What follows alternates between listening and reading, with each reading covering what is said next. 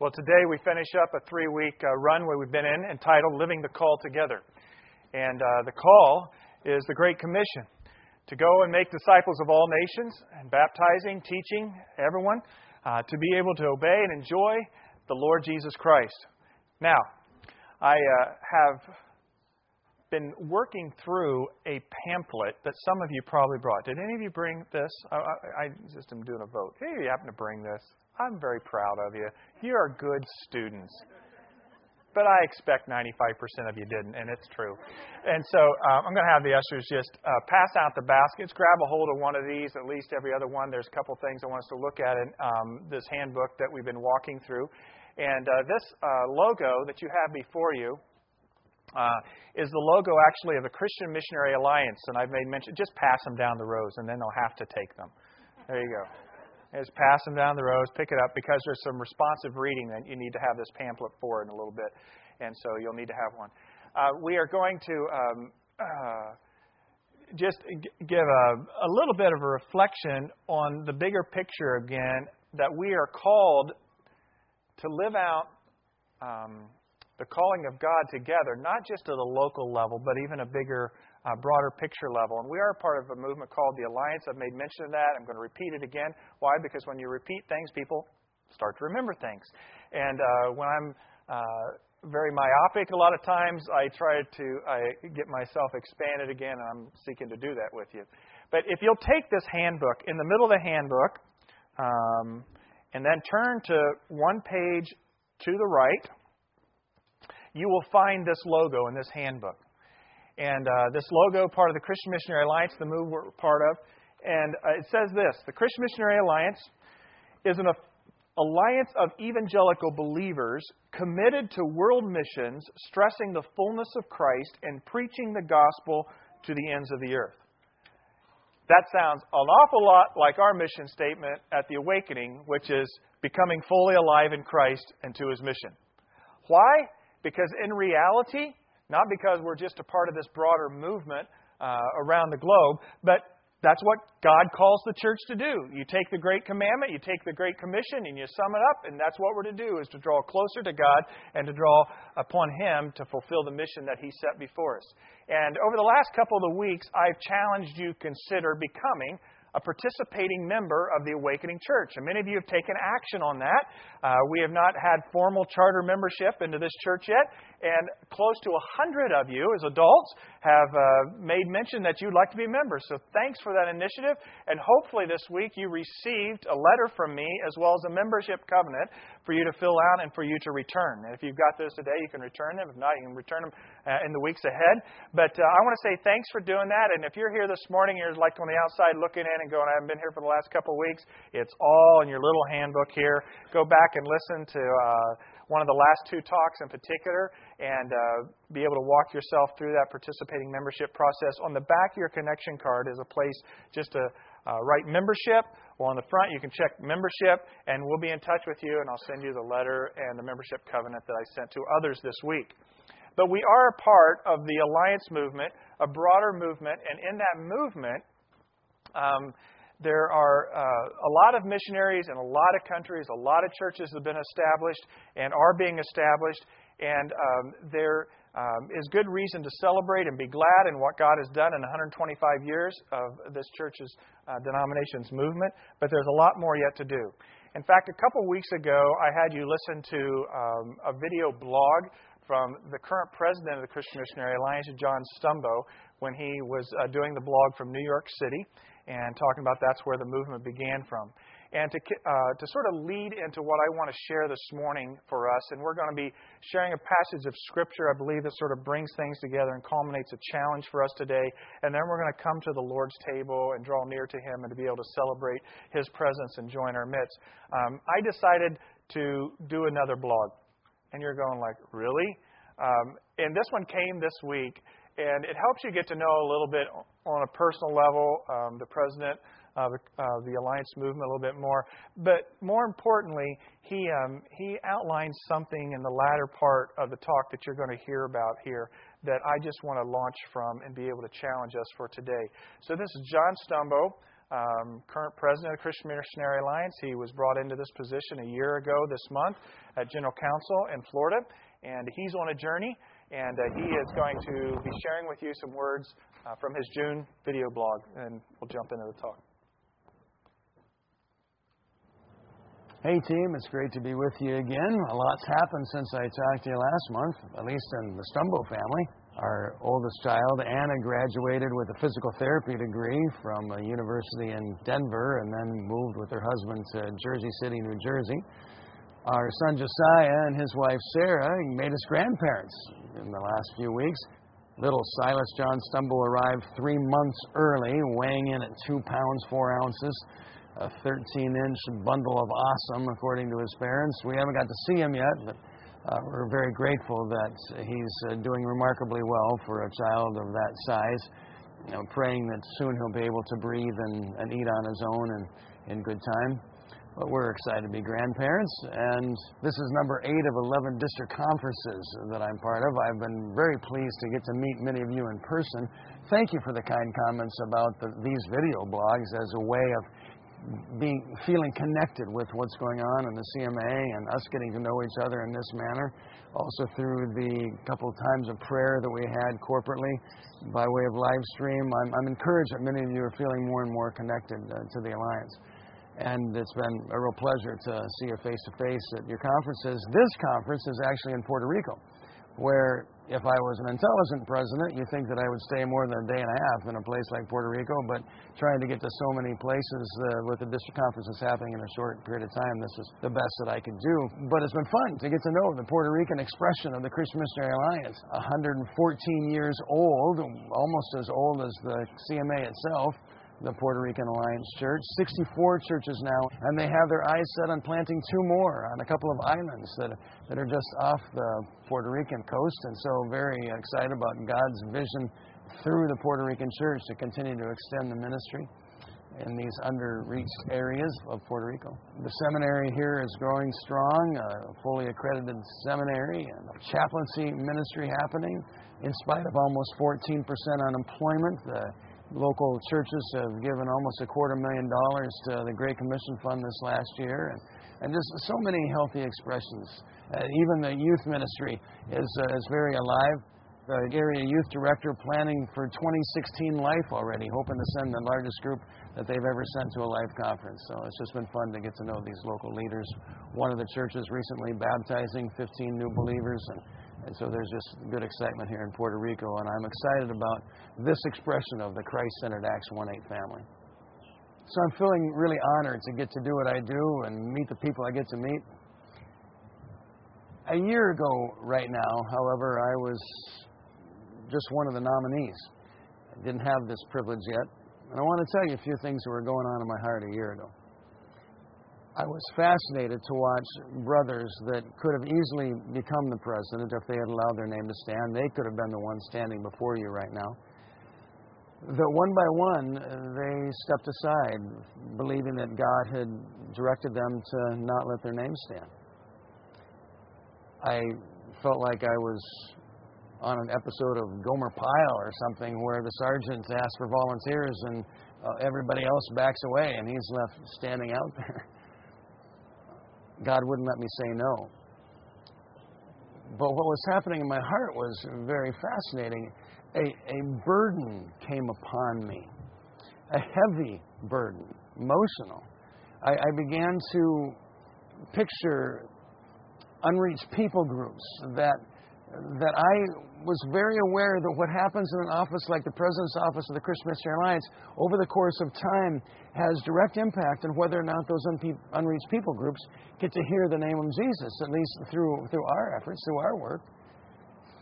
I became aware of the next generation, that what happens in an office like a President's Office in the Christian Missionary Alliance has direct impact over the course of time of whether the next generation wants to engage in the church and participate in the cause that we're part of.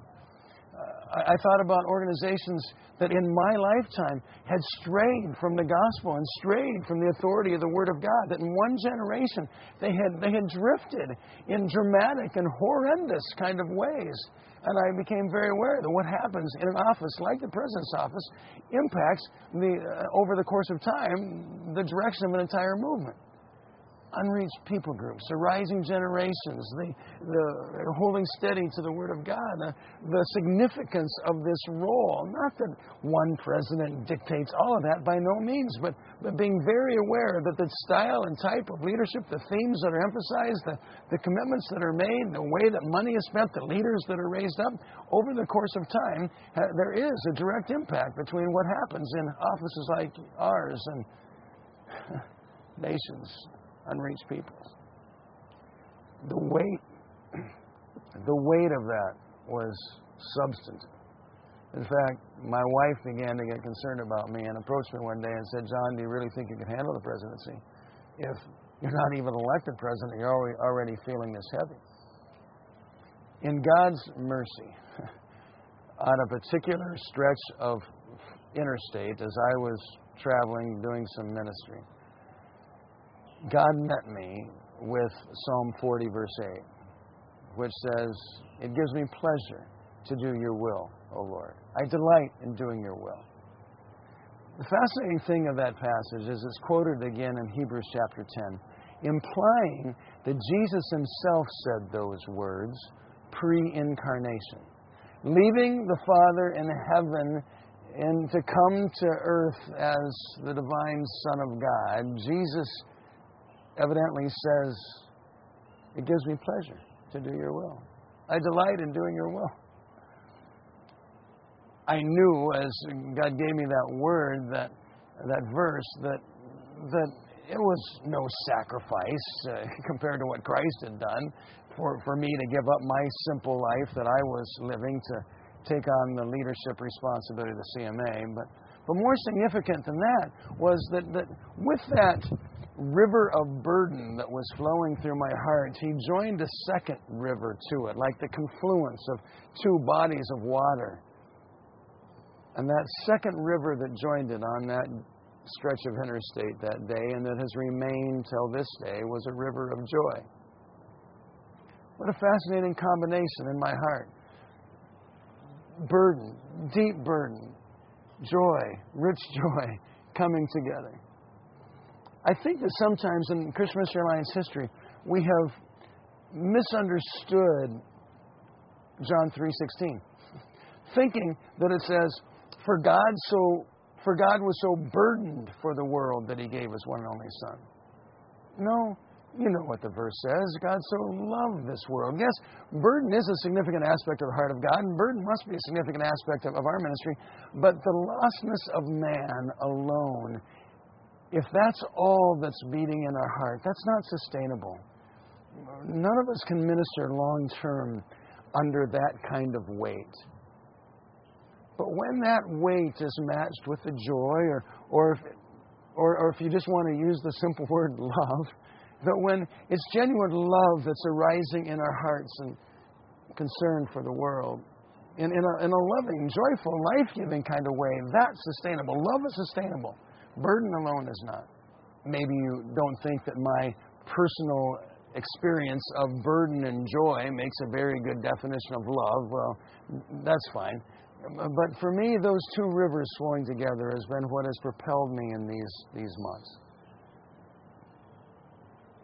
Convinced that what we do is of great significance in holding true to the Scripture and reaching next generations and reaching unreached people groups and in all the things that you're participating in as a local church, church planting and discipleship and the various aspects of your local church's expression of the body of Christ. So here's my question to you this morning. Have you ever received a burden from God to do a work for God? Have you ever received a burden from God to do a work for God? And then I just ask you, how you doing with it?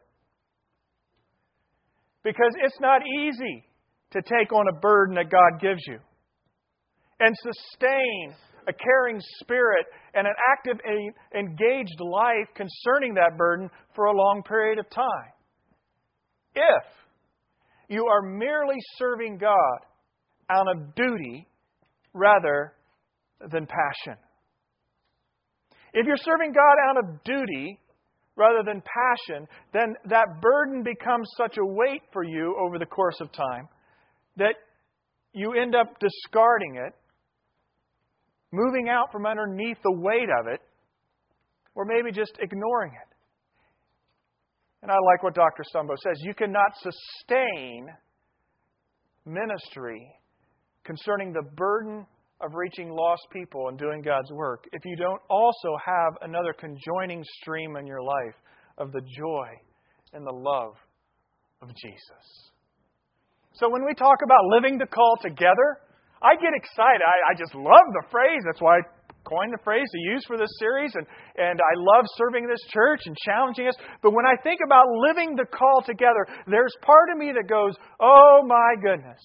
Will the awakening people get weary in well-doing? And the burden, I believe, that God wants us to carry for reaching people in this valley. You know, one of the reasons I think maybe I have a little bit of affinity with Dr. Stumbo is some of a timing element in our lives together. And I've known of him, and he has a powerful testimony in his own life, and pastor and youth pastor in his early years, and some of the district superintendent involvement that he's a part of later on. But it was a year ago that my wife and I were in this quandary of where we were to be involved at in ministry.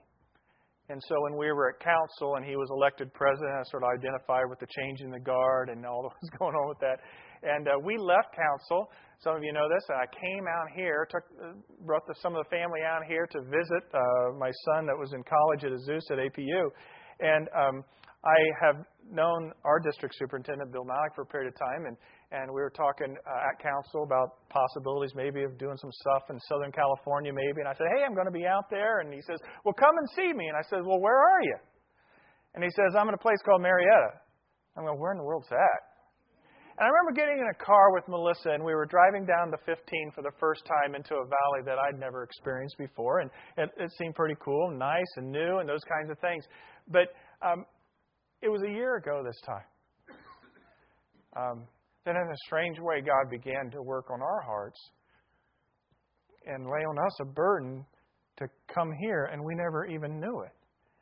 This church at that time wasn't going through particular transition, and I actually had connected with Dave Reynolds, the founding pastor, again this week, and Dave and I were chatting a little bit, and I said, hey, Dave, you left in August of last year, remember? And he says, yeah. He says, it's hard to believe it's almost been a year.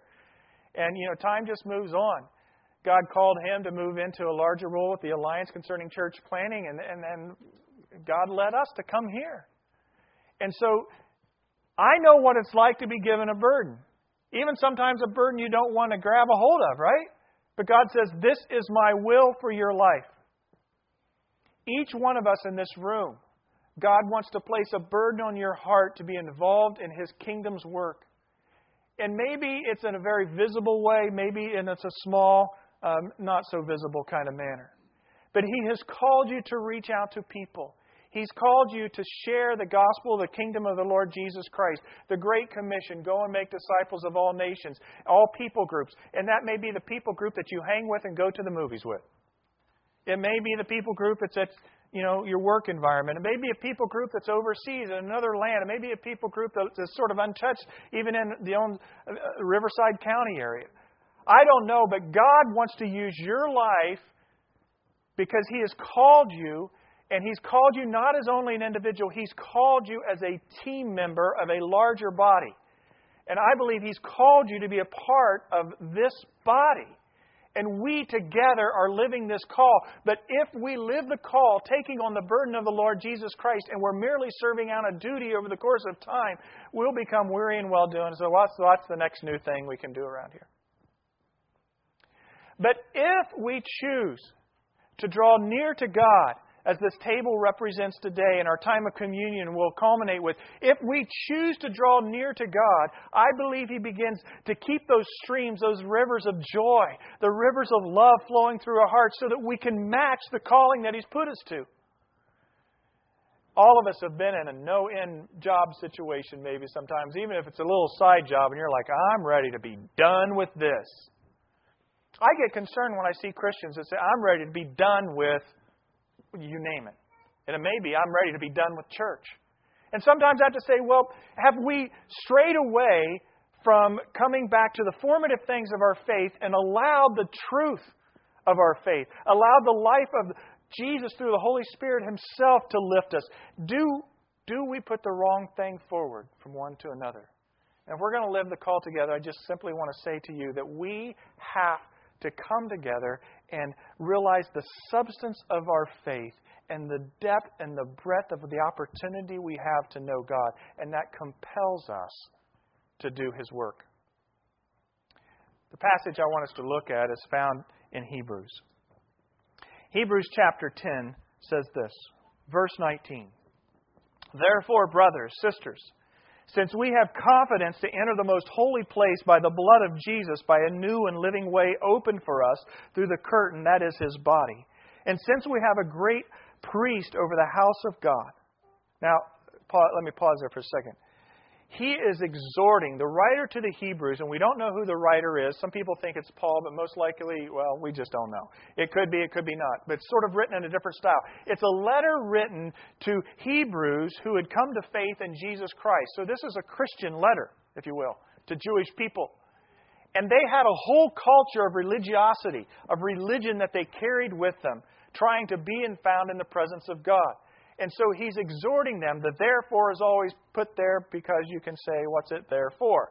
All right? So before that, he's exhorting them about this new day of what life in Christ means compared to the way that they've been carrying their religion with the Hebrew faith. And he says, because of this, let us draw near to God with a sincere heart and full assurance of faith, having our hearts sprinkled to cleanse us from a guilty conscience and having our bodies washed with pure water. Let us hold unswervingly to the hope we profess, for He who promised is faithful, and let us consider how we may spur one another on toward love and good deeds. Let us not give up meeting together, as some are in the habit of doing, but let us encourage one another, and all the more as you see the day approaching. As you see the day approaching. Now let me give you a little bit of picture of what they were involved in if they came through their Jewish history. They were involved in a lot of what we would perceive as ritual worship. There was the sacrifice that was required of a lamb or some animal, and then the blood from that animal was used then in a cleansing kind of ritual to say that they could have standing before God. So in the Old Testament tabernacle, and later on then with the temple, you had this place where they would come and they would offer their sacrifices and worship God.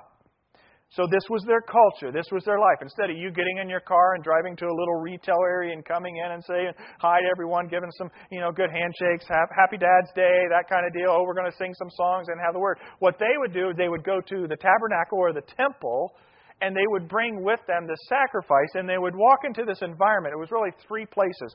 There was the outer court.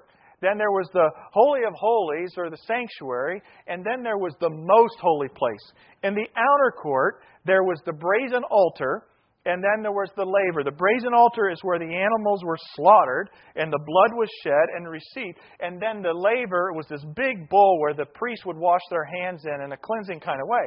And so that's what happened in the outer court. In the middle part, in the most holy, in the Holy of Holies place, there was another altar.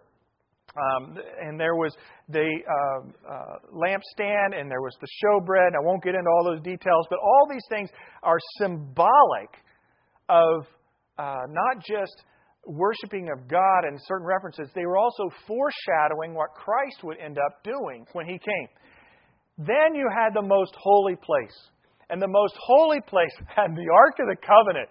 And the Ark of the Covenant, Raiders of the Lost Ark is what a lot of you are thinking, I know. And, but it was the presence of God was in the Ark. and you didn't touch the ark or mess with it in a unholy way, or you just weren't going to be found alive.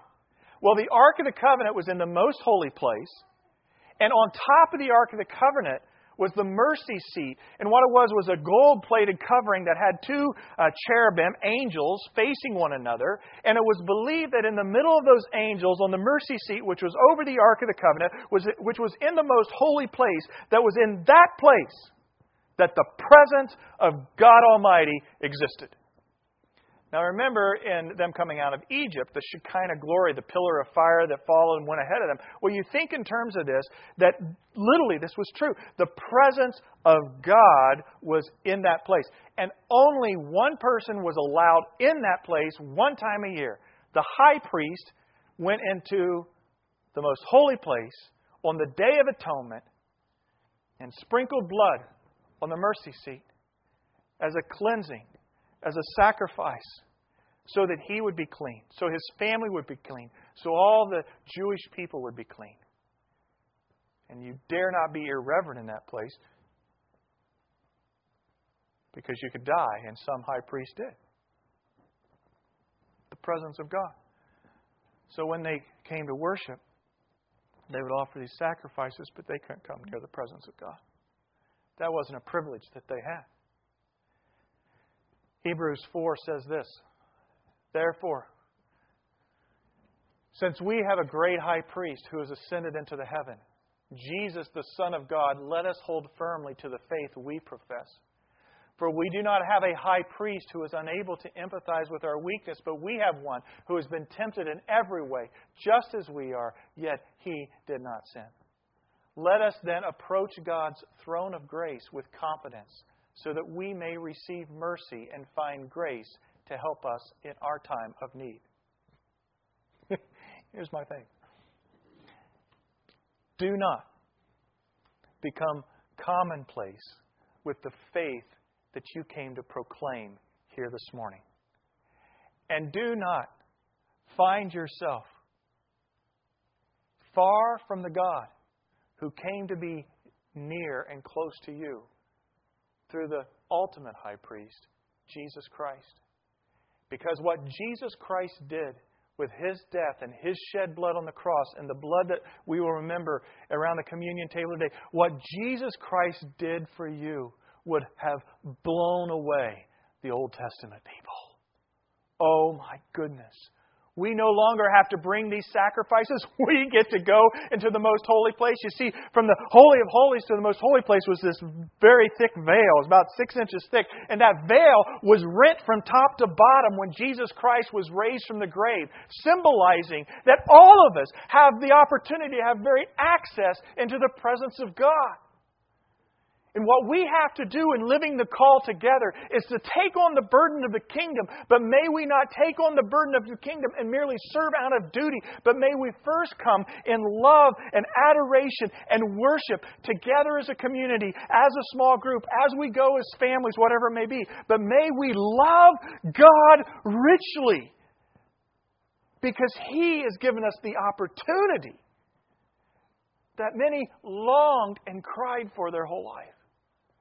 And He has given us the privilege in this country, and you the position in your life wherever you're at right now, that you're actually able to hear truth. That you're able to know that Jesus Christ is the high priest. That Jesus Christ did this great work for you. That He did not sin when He came. And that He opened up the throne room of the heavens. In fact, if you just go back one chapter from our Hebrews 10 section to chapter 9, it says this.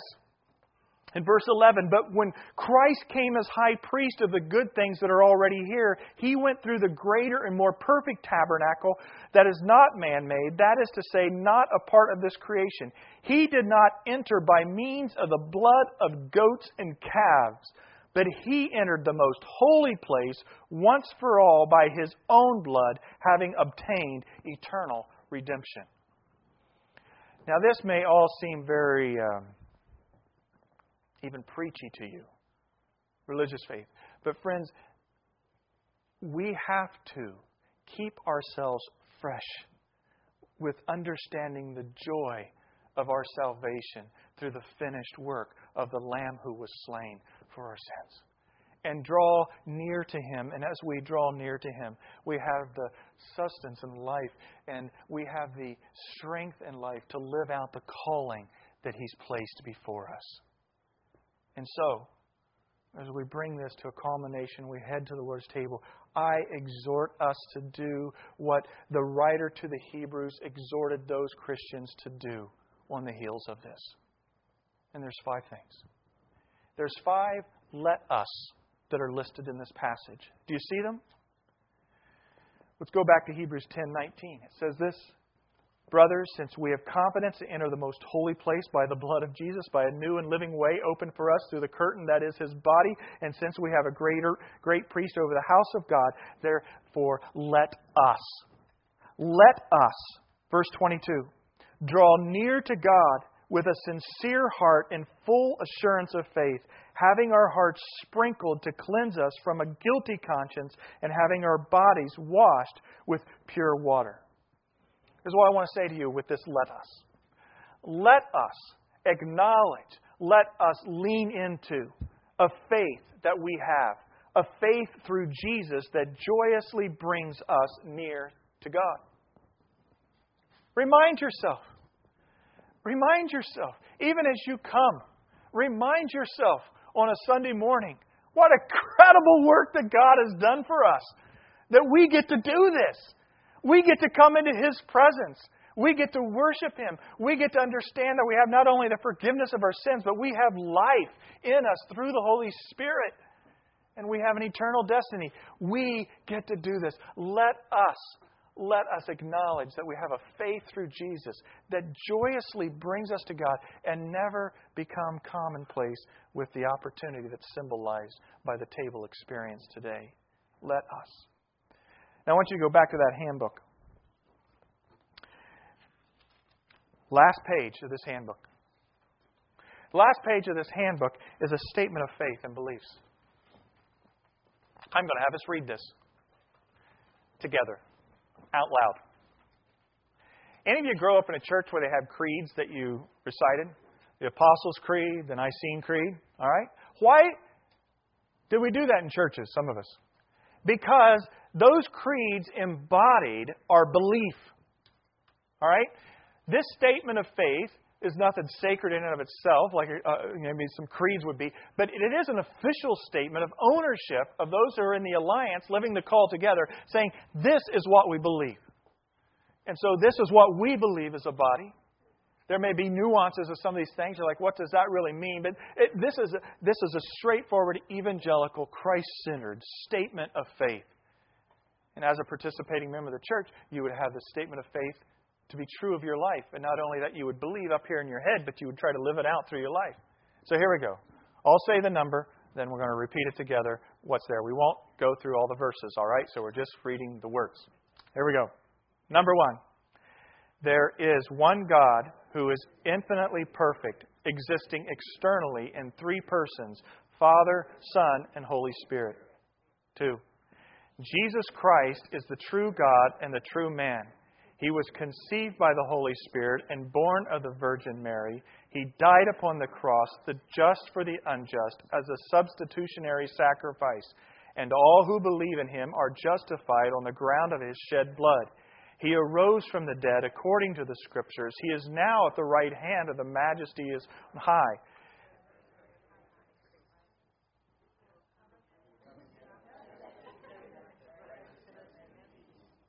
Very good. See, I was just seeing if you're participating.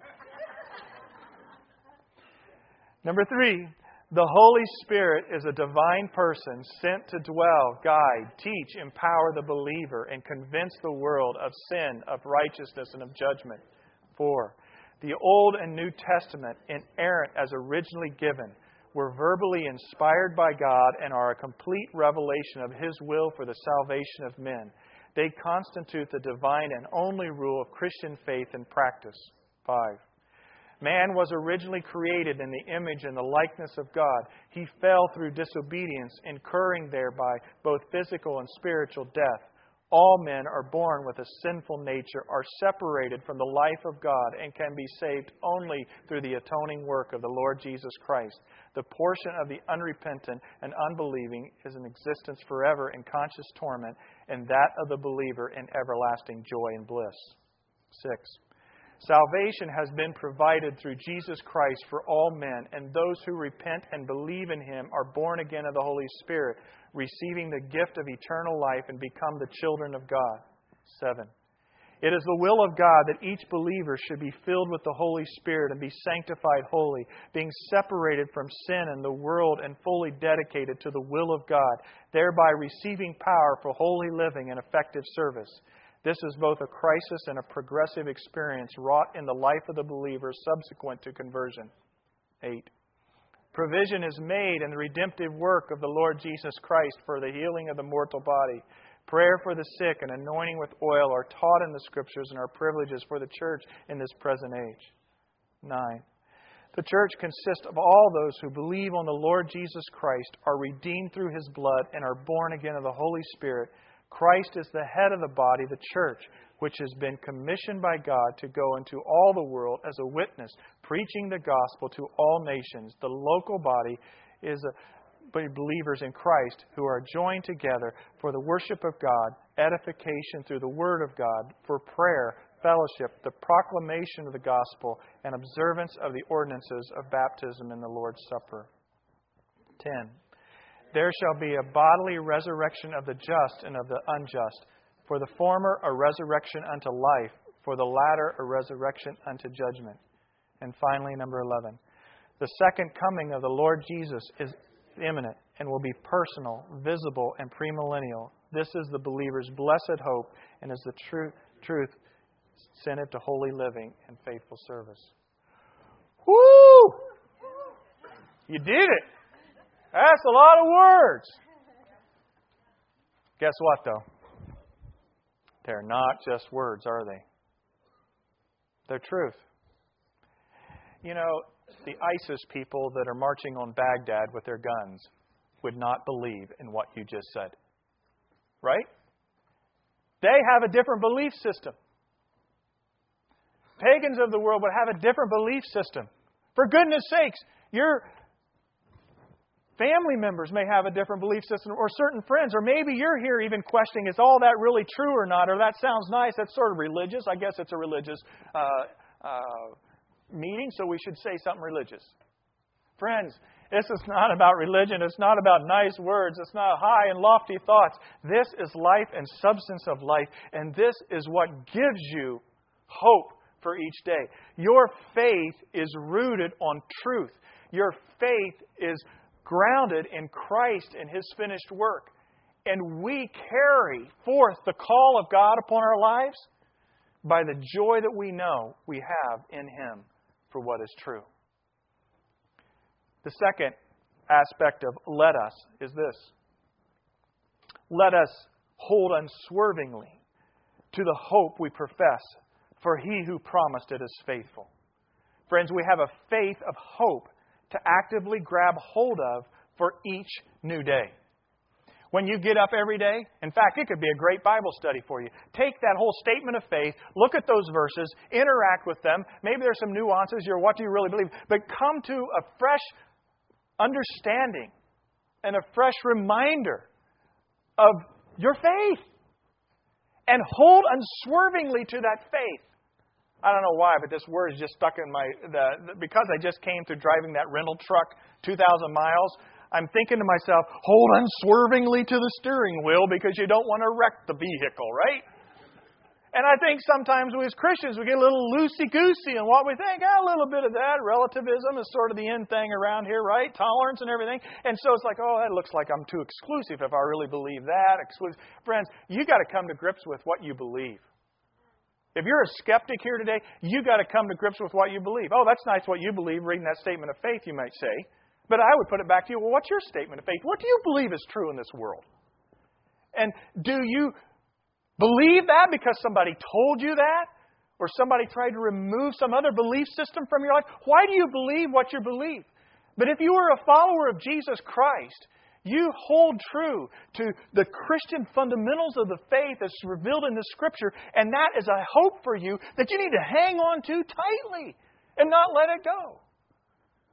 I read somewhere this week that they did an experiment once to see if mice could have hope or not. And so the research is they took a group of mice and they put them in water. And they started flumming away, trying to swim for a while. And then they took another group and they put them in the water. And they were swimming away. Well, the first group, they just let them go.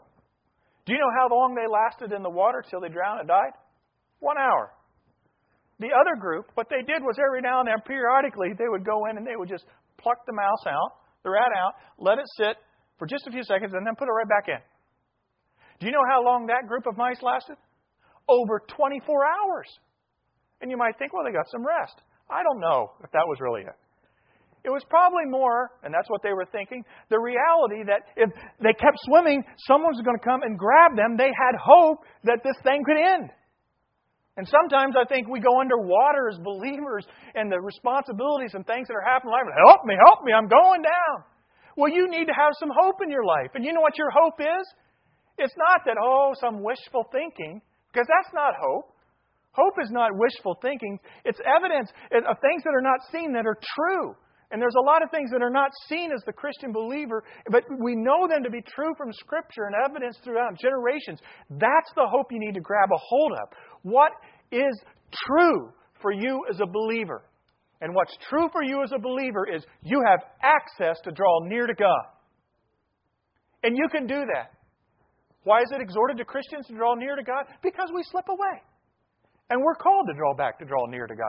You can draw near to God, hold unswervingly to this faith. What is it that you believe? And rejoice in that. You know, there's certain days that I sort of have to I kick back to ideas like, wow, the Holy Spirit is actually inside of me right here.